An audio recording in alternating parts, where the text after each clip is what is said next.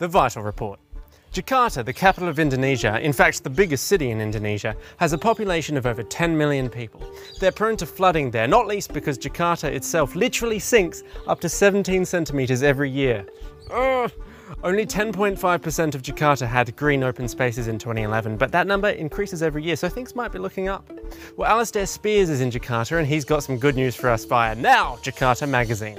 Alistair's a low-key grammar nut, and above all he wants to make sure you remember culinary is an adjective, not a noun. So that was culinary is fine, but where on earth is my culinary? Don't make sense. Anywho, Alistair notes Jakarta's rapidly expanding dining options, with new restaurants and cafes bursting onto the scene of late. Alistair's advocating sustainable, nutritious, healthy food that can help the population of Jakarta thrive.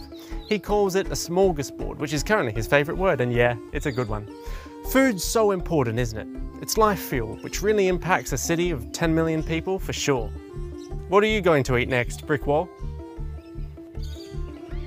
That's not what I asked. The Vital Report has a new sponsor this week. It's Highlighters. They're the highlight of my life, so I wanted to highlight how much they could highlight yours. See you Monday.